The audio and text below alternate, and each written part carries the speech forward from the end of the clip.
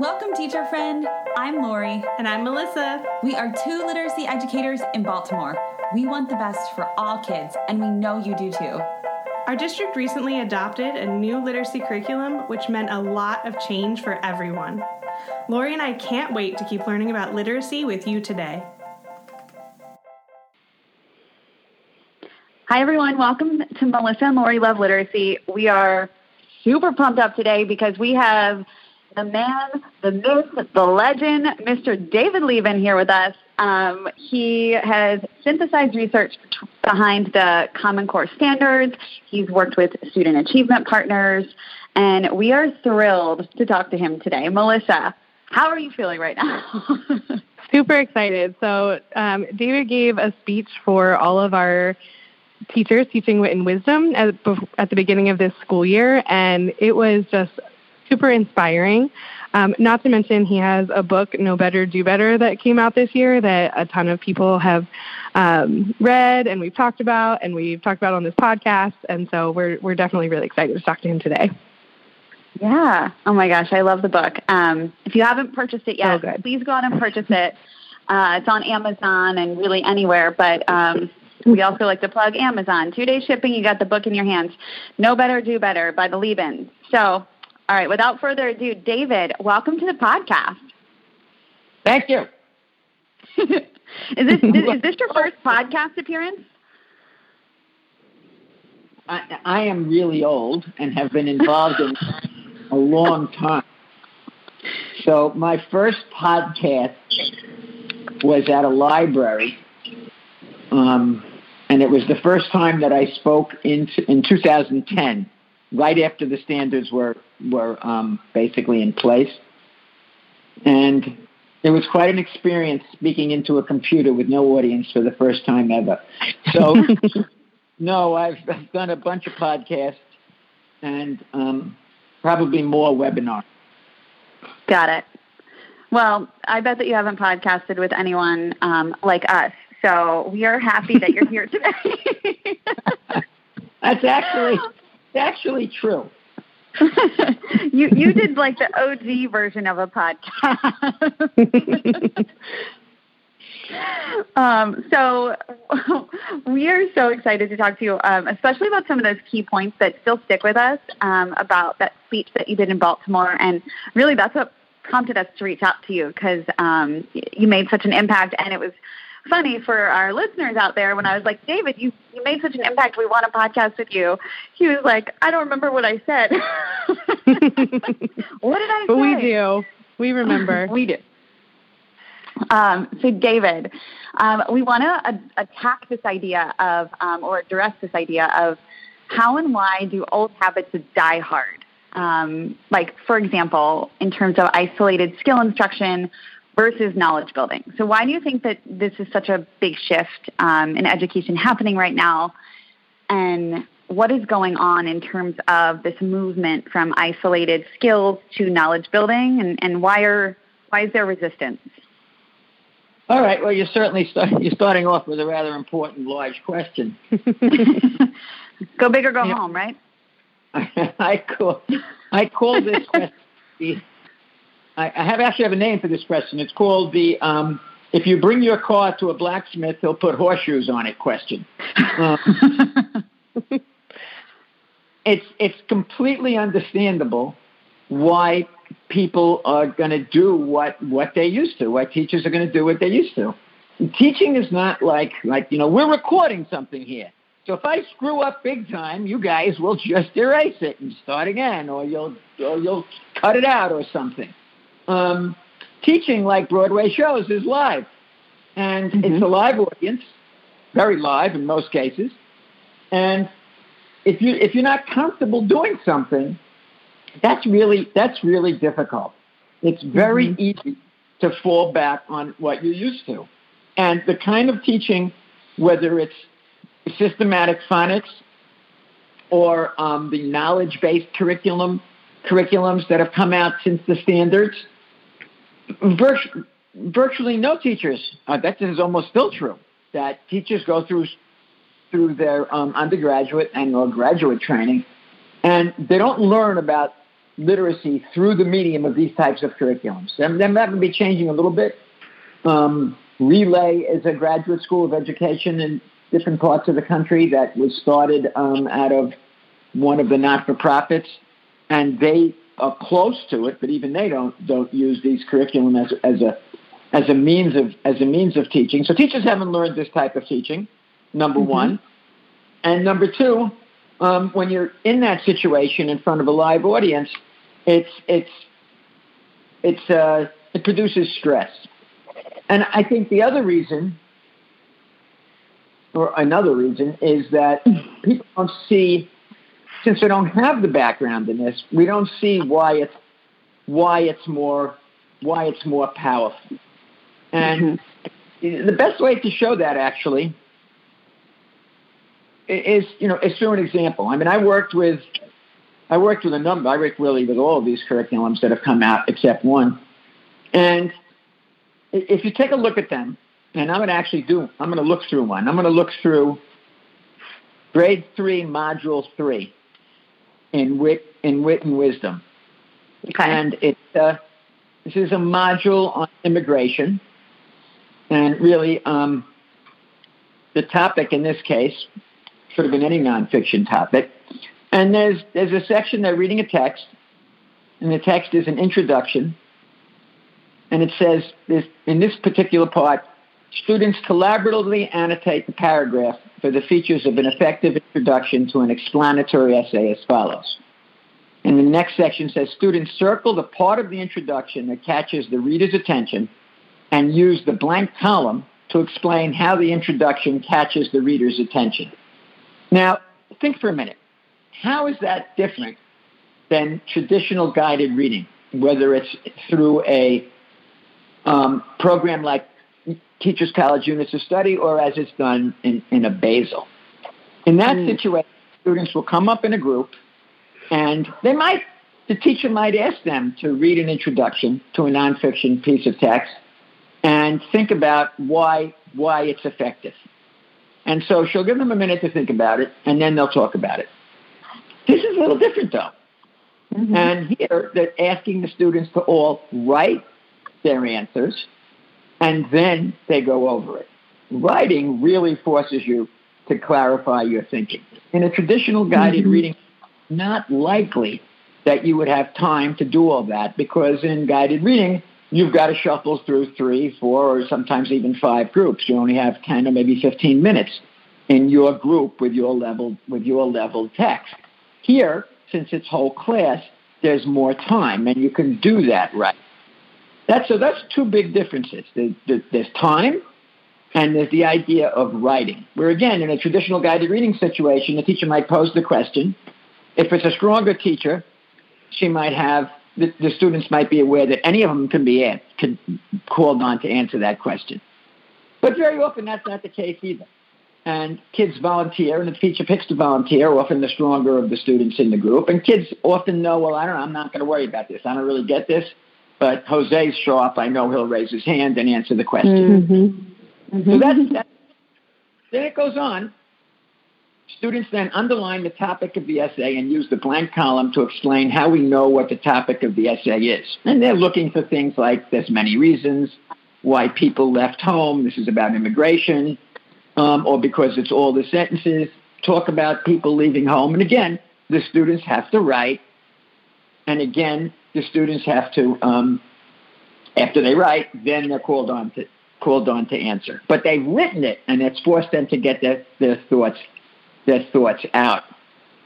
Then students write a 1 in the blank column next to the first important point that they picked, a 2 next to the second, and a 3 next to the third. Well, again, here you're not writing it, but you're using what you learned in the first 2 parts of the lesson, where you out what the topic was and where you wrote the important points.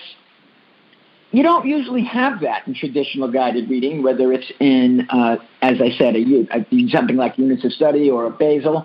In that case, you're usually jumping from one kind of reading strategy. Let's do a prediction now, and then let's do an inference now, and then let's do vocabulary. You don't stay on something long enough to really get a sense of it as you are here, because you have more time. And in addition, you're reaching here a number, but by doing this, you're dealing with the structure strategy 5, in this case for informational text. You're dealing with the main idea or theme structure standard, and standard 2, the main idea or theme standard. So you're interacting with both of these standards in this lesson, while also learning what makes an introduction a good introduction, while also doing some writing to clarify your thoughts. And then it says, students store the paper and writing folders to reference throughout the module. You never do that in any kind of traditional guided reading or guided reading setting. Mm-hmm. And that's what academic learning is. Academic learning, when you move into middle school or high school and in college, is where you learn something, you keep a record of that learning, and you use it to learn more later on. So, and then you go to the next part here. What makes this paragraph an effective introduction to the explanatory essay? And then they're looking for the kids to talk about it. Gets your attention. It tells you what the topic it is.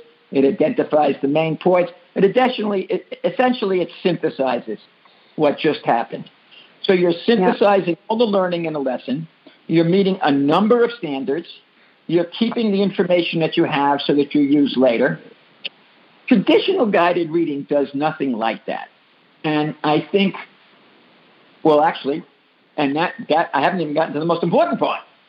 Oh, well, tell us more. The part is that to become a proficient reader, you have to have sufficient vocabulary and you have to have sufficient knowledge of the world. And the lesson that I just described is part of a unit on immigration. And as studying immigration for a period of 5 to 8 weeks or whatever it is, you're growing your knowledge of the world. I'm going to stop there before I go a little bit more into knowledge and vocabulary, and see if you have any questions or any follow-up on the basis of that. But my point is that if teachers don't see how this approach meets the standards and don't see the power of this approach, then it's hard for them to make the switch to something that they've been doing most of their teaching career or all of their teaching career and they're more comfortable with. And the last part of that is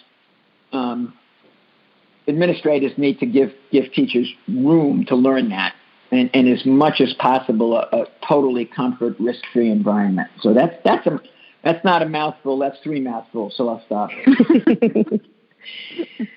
Yeah, David, I was going to say, something I've heard and that you sparked in me that to remember is I've heard a lot of teachers saying, especially in the lower grades, there's just too much whole group instruction. And when you talked through that, what I heard you talking about were what were the benefits of the whole group time, which I don't know that they've fully, been able to see what the benefits are, because what they know are the benefits of what they've done before, not necessarily the benefits of what is new to them.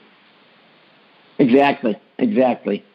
And of course, there's no research in terms of literacy, in terms of improving students' reading proficiency, small group versus whole group. There's, in terms of this kind of work, there is research in terms of foundational skills, but that's not particular. That's not what we're talking about here. But that's a good point.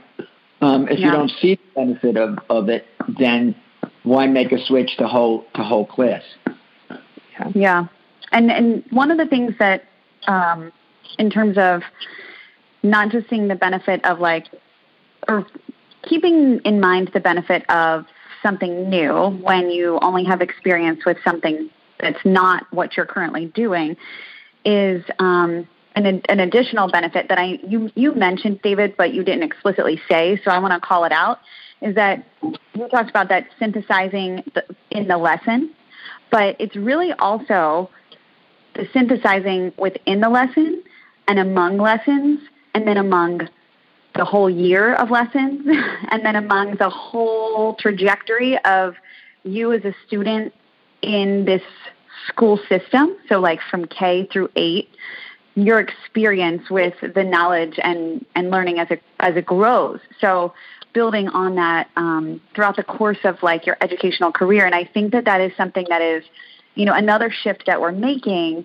in not just being the student's experience in 4th grade or in my classroom, but really thinking about how that educational experience looks for the student over the course of his or her elementary and middle school and high school trajectory, and what knowledge and skills we're giving that child, really, and then that young adult to, as you said, prepare in the way that they need to. Like, I always think of it like that portfolio of knowledge, like they're taking all of the knowledge and skills with them to be prepared. And you had mentioned that, but you didn't use the portfolio metaphor or visual. So that just made me think about that and what it looks like over the course of the years. Is there any thing that you've seen as you've been in schools that has reinforced that idea? Yeah, and the first thing that comes to mind is in a Witten Wisdom school, they were starting. I believe they were starting a new module, and they were starting it with, at some point, I don't know if it was the first activity, but with notice and wonder, and the teacher had taken book covers from some of the previous books that the students had read, and she put them in groups. And all of these curriculum have plenty of time in groups.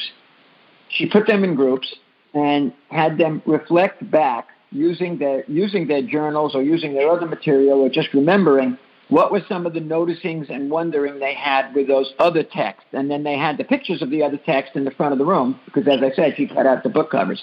So that's setting a whole different mindset of learning. Rather than having a mindset of this week we're doing inferencing and next week we're doing theme and the week after that we're doing text structure and the week after that we're doing prediction. It's a mindset about knowledge and synthesizing learning and using what you have learned to help you learn more. In addition to that being an entirely different mindset, it's way more interesting. There's very few students are excited and go home to tell their parents about how they learned about making an inference today. But what they may have learned about sharks or whales or immigrants or squids, etc., or Japanese paintings, that's a whole different story. That's what they've been doing in elite private schools for generations. And I would say that's feedback we're actually hearing from parents here in Baltimore, is that they actually are able to talk to their kids, and their kids come home excited about what they're learning.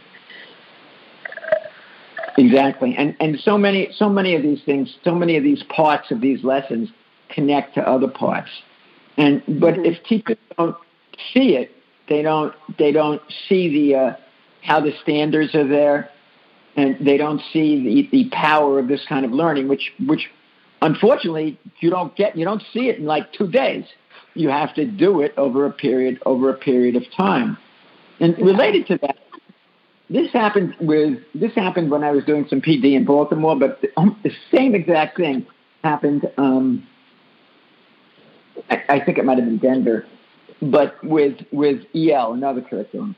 In that, principals would say the teachers don't know the standards, and so I said, okay, let's take a look at the lesson and let's take a look at the questions. And we'd go look at a question, and then I put up the standard, and I said, okay, so this is the interaction standard, let's say, standard 3 in literary text, the connection between the different components of literature, plot, theme, setting, etc. Do these 3 questions get at that? And universally, they would say, yeah, it's lined up with the standard. Well, that's not a shock, because a lot of effort went into writing these curriculums to make sure that the tasks and the assessments and the questions reflected the standards. So you don't have to worry about the standards per se, and you don't have to worry about teachers' knowledge of the standards, because they're built into the curriculum. That's why people chose the curriculum, because it's aligned with the standards. It also happens to be aligned with the research about how the human mind begins to read and grows as a reader. But most of the time, the problem that the sense that people have is it's not aligned with the standards. We have to dig down. We have to really dig down on the standards. And that's a total mistake. A, because it's invalid, it's embedded in the curriculum, and B, because then you go off track. And instead of spending as much time as humanly possible on doing and learning the curriculum, you go off track to explore some standards, or you, at worst, you bring out some worksheets on this standard or this comprehension strategy, which completely leaves you astray. Can I ask you, David, too, something I've heard similar to that but slightly different is using assessments to go to the standards. So they'll assess their students and they'll say, oh, this many students didn't do well on this standard. So then they end up doing something similar, like worksheets for those standards or one lesson for those standards. What are your thoughts on how to use assessments effectively with this kind of curriculum? Well, a standard, like a skill, and remind me to talk more about knowledge and vocabulary, okay? Okay, we won't forget. Skill do not work that way with literature. If you have a skill, and people treat the standards very often as skills, like skill playing a piano is a skill. If you can play the piano, you can play the piano on a pretty cheap, shoddy piano, and you can play it on a cheap, shoddy piano, and you can play it on a Steinway that costs tens of thousands or hundreds of thousands of dollars. If you know how to dribble a basketball, you can dribble a basketball in the hallway, or you can dribble a basketball in the gym, or you can dribble a basketball in Madison Square Garden. That doesn't work with standards and skills, because if you can have a complete understanding of the structure standard. You understand the different structures of informational text, compare and contrast, chronological, goal, problem, solution, goal, action, outcome, etc. But then you come to the text, and there are references to events or ideas or concepts or people that you never heard of. And there's tier 2 vocabulary words that you can't understand. You cannot exercise that skill or that standard with that text. So the idea of teaching us to a standard just doesn't work, because text presents obstacles that an understanding of a standard does not allow you, does not give you a tool to overcome those obstacles. And that's a very common misconception, and it causes a lot of confusion throughout. I think I might just record that little snippet and play it for people over and over. I think this is so timely, too, because it's test prep season, so I'm happy that we're having this conversation. I have a 20 or 30-page piece that I wrote for the College Board about this, and I don't know when it's public, but if you ping me in a week or two, and if it's public and I can send it to you, I'd be glad to do that. And you could put it wherever you can put it to make it helpful. That'd be great. We could link it. On Text at the Center is a piece written by my wife, Meredith, and Sue Pimentel, the primary writer, one of the primary writers of the ELA standards. It's called Text at the Center, and it's on Achieve the Core, the Student Achievement Partners website. And it's about 9 or 10 pages directly addressed to just this particular question. And there's an insert that explains how it relates to test taking, and how traditional test prep and test prep leads you astray and is basically a big waste of time. And I wrote that insert into the article that was written by Meredith and Sue. That's very helpful for people who want to get their heads around this question of both test prep and teaching standards in isolation. That's immensely helpful. David, we will link that in our show notes. We will find that and link that. Thank you. So this is such a hot topic, and especially for this time of the year, but why do you think the pervasive test prep or the pervasive need to find standards within a curriculum that is a high quality standards aligned curriculum continues? What is the why behind that? Well, teacher accountability for one.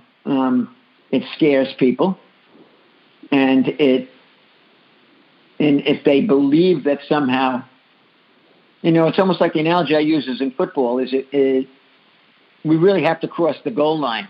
So we're going to just teach them how to get across the goal line from the 2-yard line, because it's a lot easier than starting in the 20-yard line or starting wherever you happen to start after the kickoff. But it doesn't work, because in real life, you don't always start on the 2-yard line.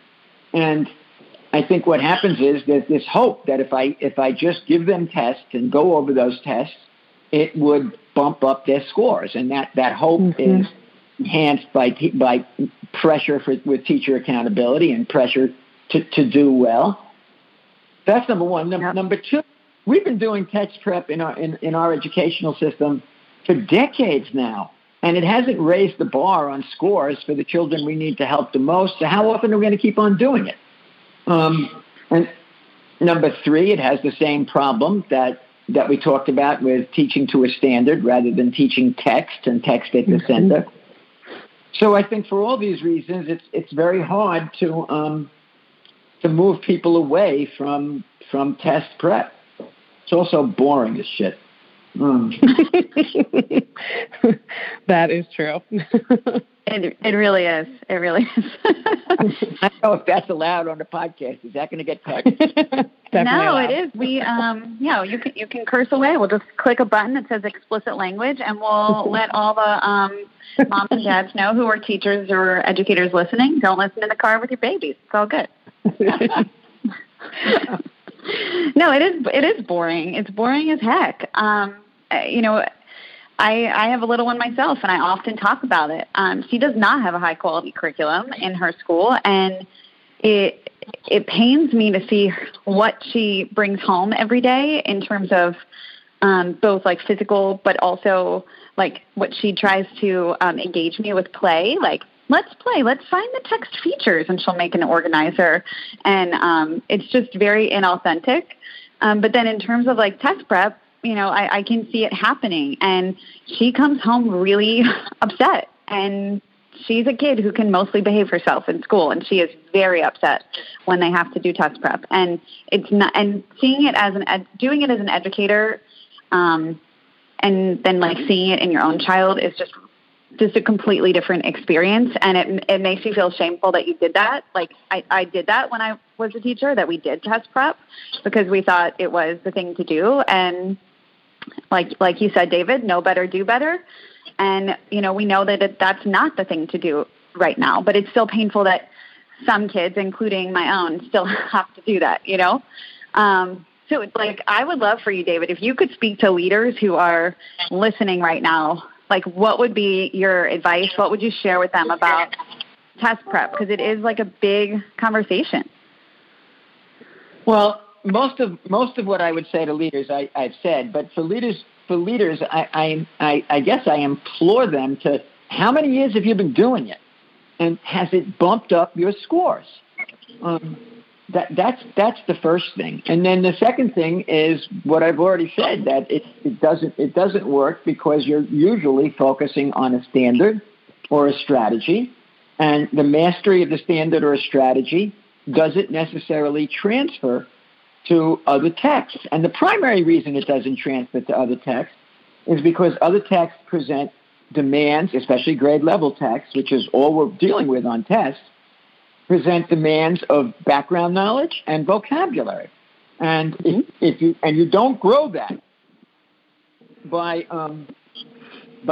test prep. And that brings me to the issue of knowledge and vocabulary.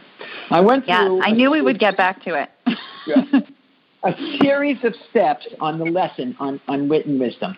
And you saw how it connected to standards. One part led to the next.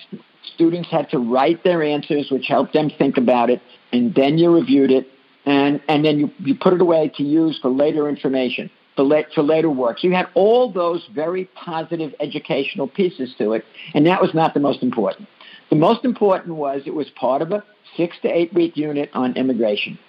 Now, how that kind of approach to education grows knowledge is fairly clear. When you jump around from topic to topic, as often happens in a traditional guided reading or balanced literacy approach, 1 week you're doing insects, or one day you're doing insects, and the next day you're doing the elections, and the next day you're doing tree frogs. There's a couple of problems with that. One, the learning never gets a chance to sink in the way that it does when you're staying on a topic. Two, that advantages children who have wider background knowledge. They know a little bit about trees, frogs, or a little bit about insects, or a little bit about elections.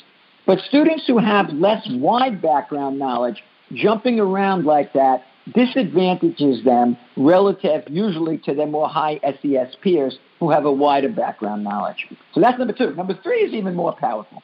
A study, which you should definitely post, by Cervetti, Wang, and Wright, done I think about 4 or 5 years ago, was a really elegant piece of research. They took 5 or 6 texts and they had two sets of texts. And one set was all about birds. So there were 6 texts. They were all about birds, and they were conceptually coherent. So the first one might have been an introduction to birds. The second one might have been about bird feathers. The third one, bird reproduction. The fourth one, nests, and so forth. And then the other set was about 5 different topics, and one of which was about birds, and the other one might have been about barns or cars, etc. But they jumped around, like as often happens in guided reading or Basil's, etc. But what they did was they implanted in each set 10 tier 2 words. You know, what we called academic vocabulary with the standards, in order to confuse as many people in the country as possible, which was a tremendous success. So tier 2 vocabulary, and they put the same 10 words, they embedded them in each set of texts. And then they had the kids read the text, do some traditional teaching with the text, read the text, answer a series of questions, etc. And then they assessed the knowledge of these 10 words. So again, you had one group of kids was reading 5 texts all on birds.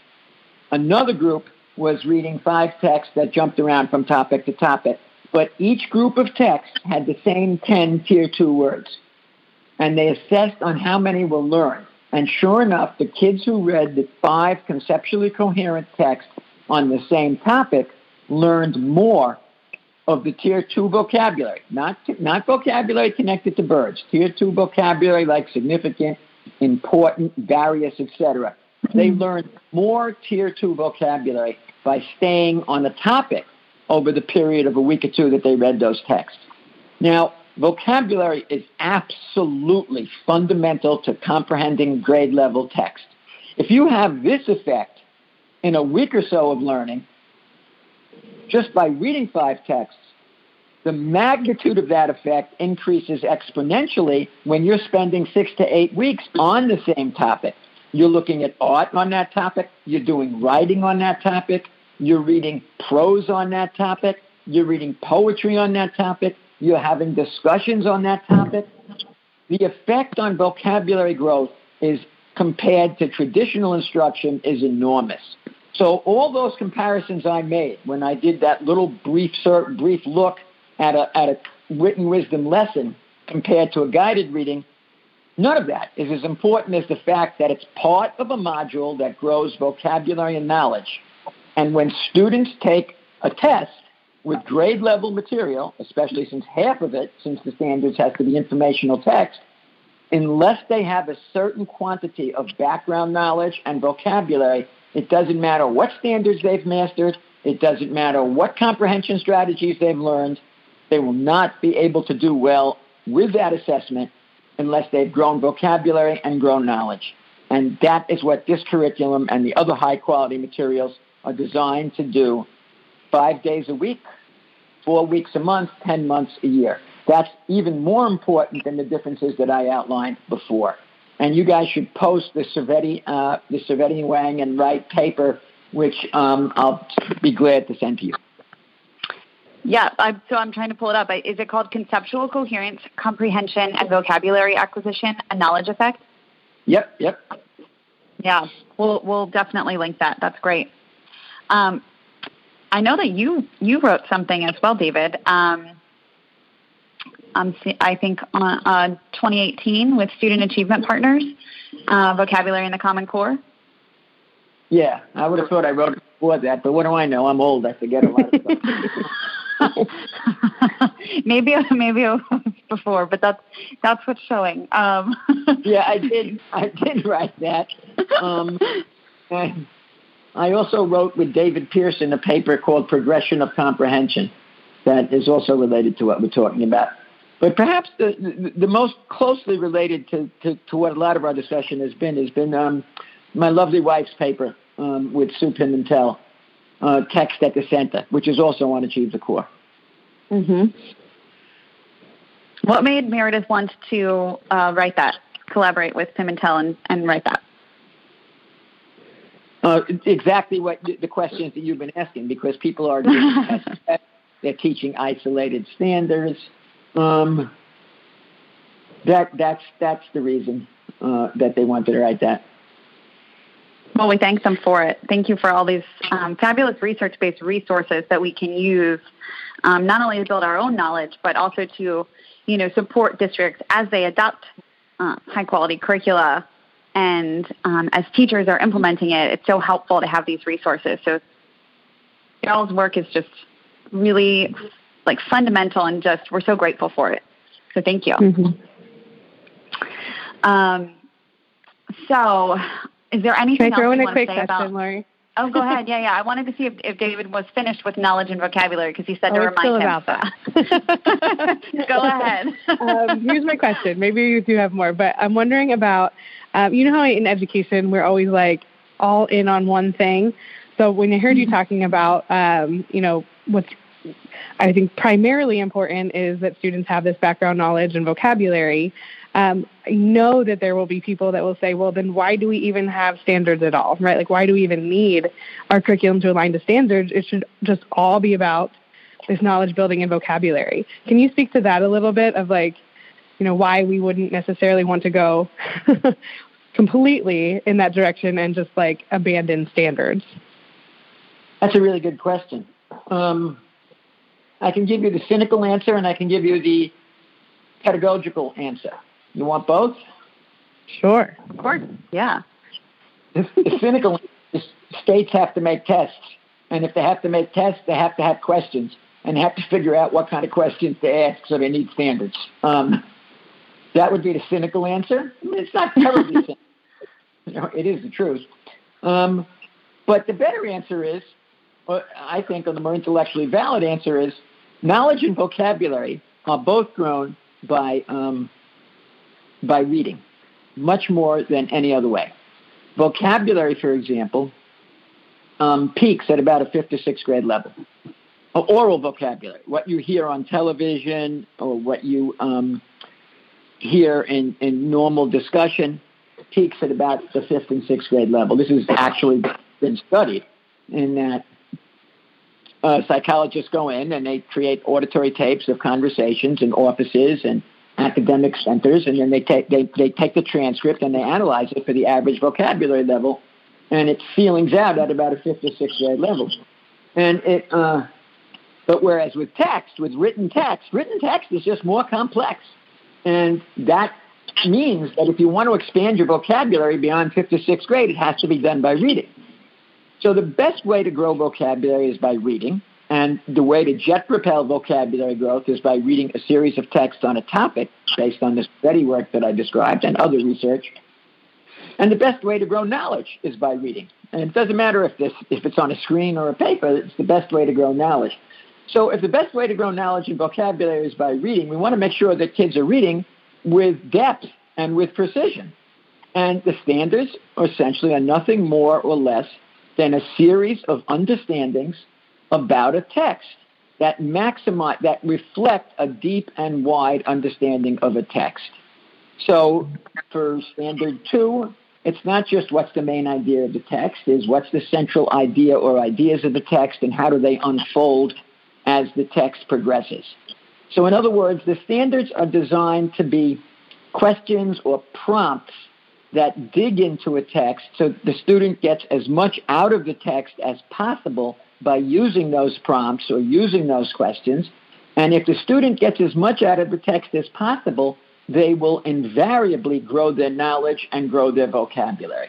So the standards are needed to maximize the probability of students getting a great deal out of the text. Does that help? Yes, absolutely. Yeah.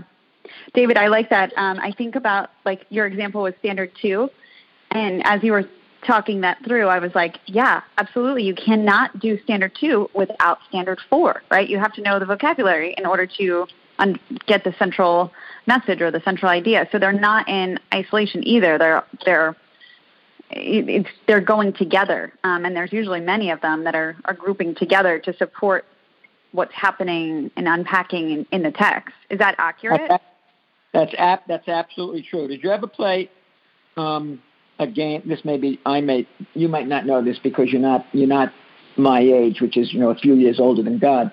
But have you ever played a game Cat's Cradle with strings? Yes. So you know what it is, vaguely familiar. Yes. You create all these knots with a string and you hold it between your two hands. And Richard Dawkins, the evolutionary biologist, said the human genome is like Cat's Cradle. Whenever you tweak one part of the structure, every other part of the structure invariably vibrates. You've affected everything else. And reading is the same way.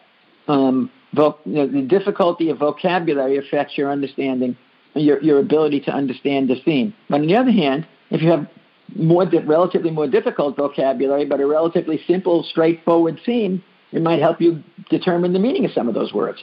But if you have a subtle or multiple themes and difficult vocabulary, they interact to make that text more complex. And then, of course, the structure might be simple, or the structure might be straightforward, or the point of view might shift throughout the text, or the syntax might be simple, or the syntax might be more complex. Every part of text reverberates against every other part of text, exactly as you described with vocabulary and theme. I feel like that so relates to the question that I'm sure Melissa gets this all the time too, but teachers and leaders alike both always ask, well, what about if students read something, either on a test or just generally speaking, that isn't about what they've already gained background knowledge on or gained knowledge on? Like, what happens then? They don't have the knowledge and vocabulary. Can you speak to that? Because I think it directly relates to what you just talked about. It does. When you're reading about, when you spend 6 to 8 weeks on immigration, for example, and written wisdom, you're not just learning about immigrants. You're learning a little bit about geography. You're learning a little bit about history. You're learning a little bit about different types of text. You're learning a little bit about different nationalities. And you're learning a little bit about art, in the case of written wisdom, how art portrays people, and different peoples and different people's point of view. You're learning a wide range. And so when you come to a text that may be about Western expansion, you might not have studied Western expansion, but you learned a little bit about geography from all your different modules, or you'll learn a little bit about different types of text, or you'll learn a little bit about different groups of people, or you'll learn a little bit about different pieces of history. I mean, think about any nonfiction book that you're reading. It doesn't just teach you about that topic. When you take a simple a relatively straightforward, simple second or third grade book on sharks that I've seen in a lot of these curriculums that I've worked with, you learn a lot about sharks, but you learn about the difference between a fish and a mammal. You learn about different climates. You learn about ocean currents. You learn about people's attitude towards predators. You learn what a predator is. There's all kinds of knowledge that radiates out. And when you're studying different topics over the course of 30 weeks in a year, you learn bits and pieces of all of this. And of course, the more you read, the more you learn. And then when you come to a text on a topic that you might not have studied that topic, but little pieces of that topic you will have in your background knowledge that will make it much more likely for you to understand that text. And that's a really good question. It comes up a lot. Yeah. Can I tell a silly story? Sure. Okay. You have to go with me on this one. Melissa's going to laugh really hard. So when I was younger, like little, not like maybe let's say between 8 and 10, and then this continued, but not in the same fashion. I hated to take showers. So I would go into the bathroom and turn the shower on, and I would read the Time magazines that were sitting on the bathroom floor, like forever, to the point where like my dad would be banging on the door, like, "Are you finished showering yet?" And I hadn't even gotten in the shower. And I would just consume these Time magazines because I was so taken with the fact that they were things that I had not gotten to read about in school. I in my school, we had Basel readers. It was the 80s. That's what we had available, and that's what we used. But I didn't want to read like a fictitious story about two BFFs who were skipping through the park on, a Thursday afternoon.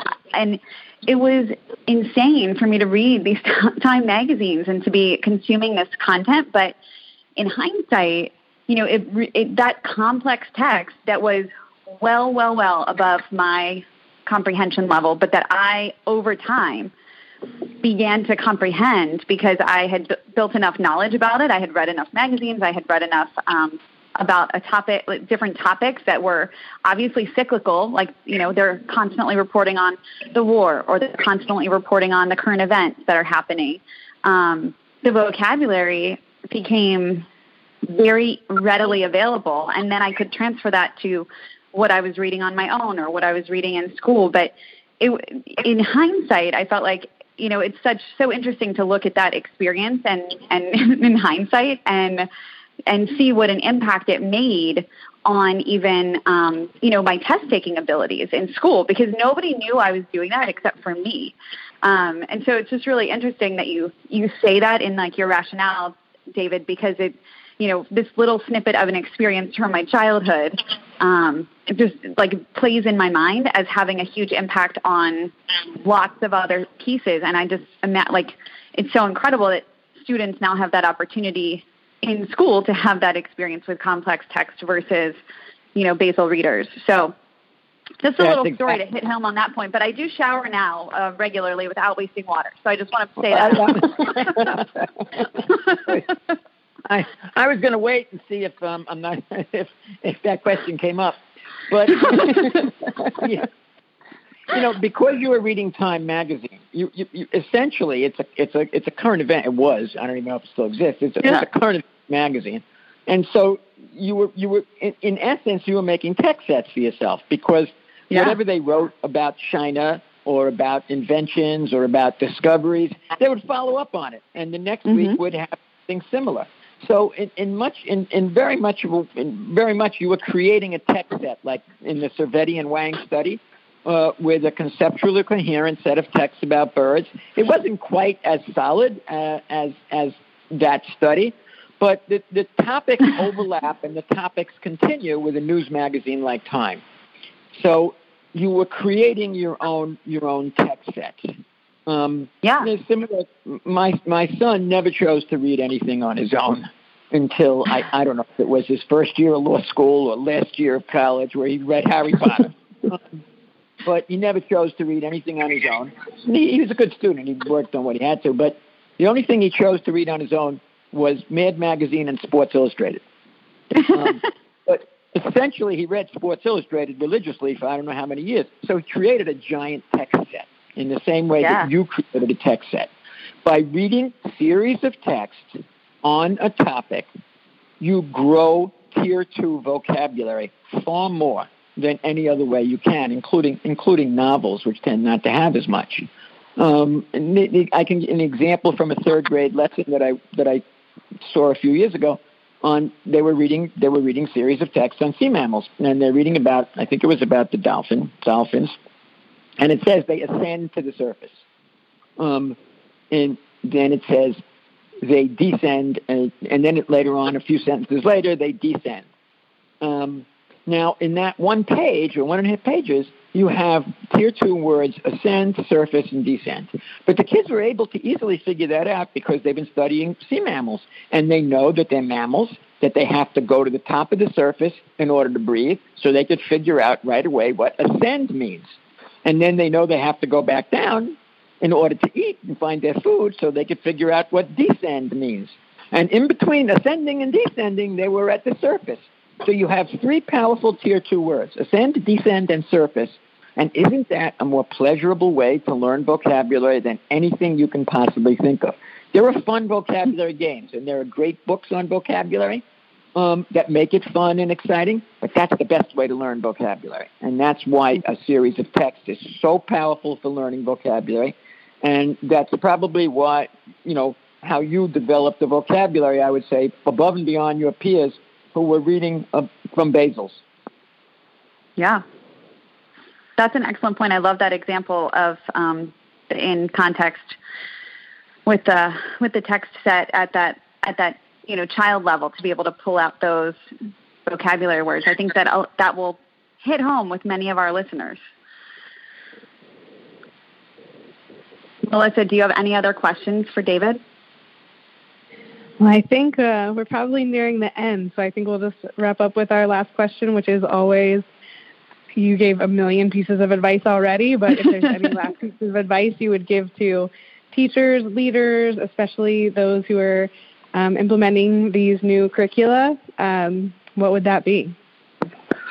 Well, for teachers implementing these new curricula, I really think, as I said earlier, do the curriculum.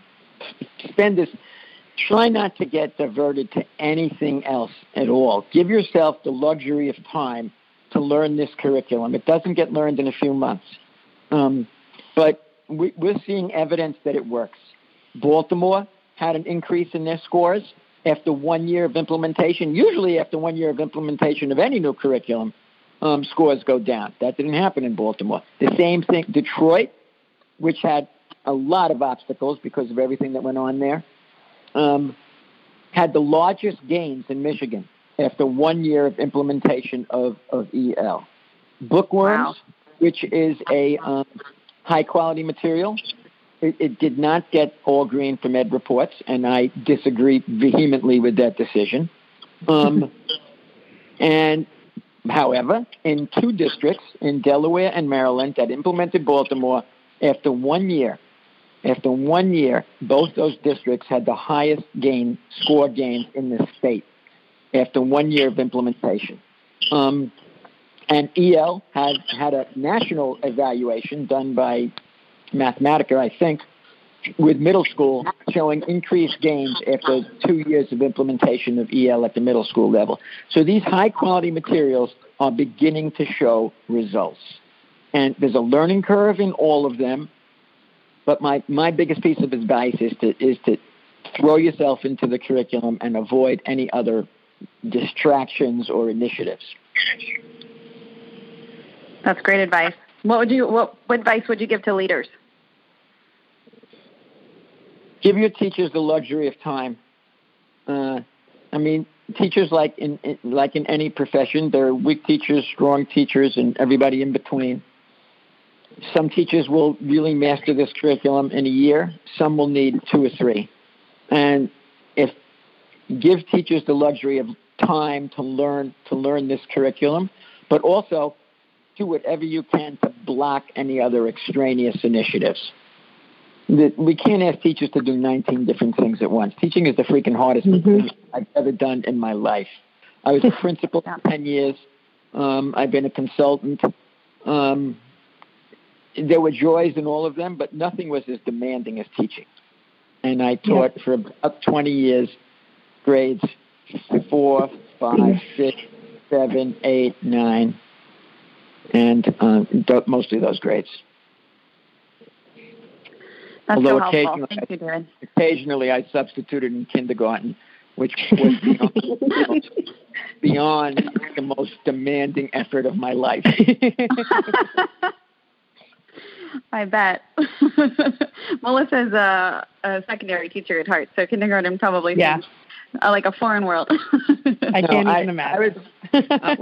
When our school that Meredith and I started was small, you could. I taught kindergarten math back-to-back for 2 periods, and then did lunch with all our kindergarten classes, and then I got back to my office, and I thought I was going to be an alcoholic. This was when I was a young guy running 50 or 60 miles a week, and it practically killed me. Well, you're still here. You made it through. Well, thank you so much, David. We can't thank you enough. It's been a true honor talking with you, and I'm sure Melissa feels the same way. We're just we really so appreciate it. Well, you're very welcome. You guys run a fun podcast. I enjoyed it. Thank you. All right, well, have a wonderful rest of your day, and we will talk to you soon. Okay, take care. All right, bye.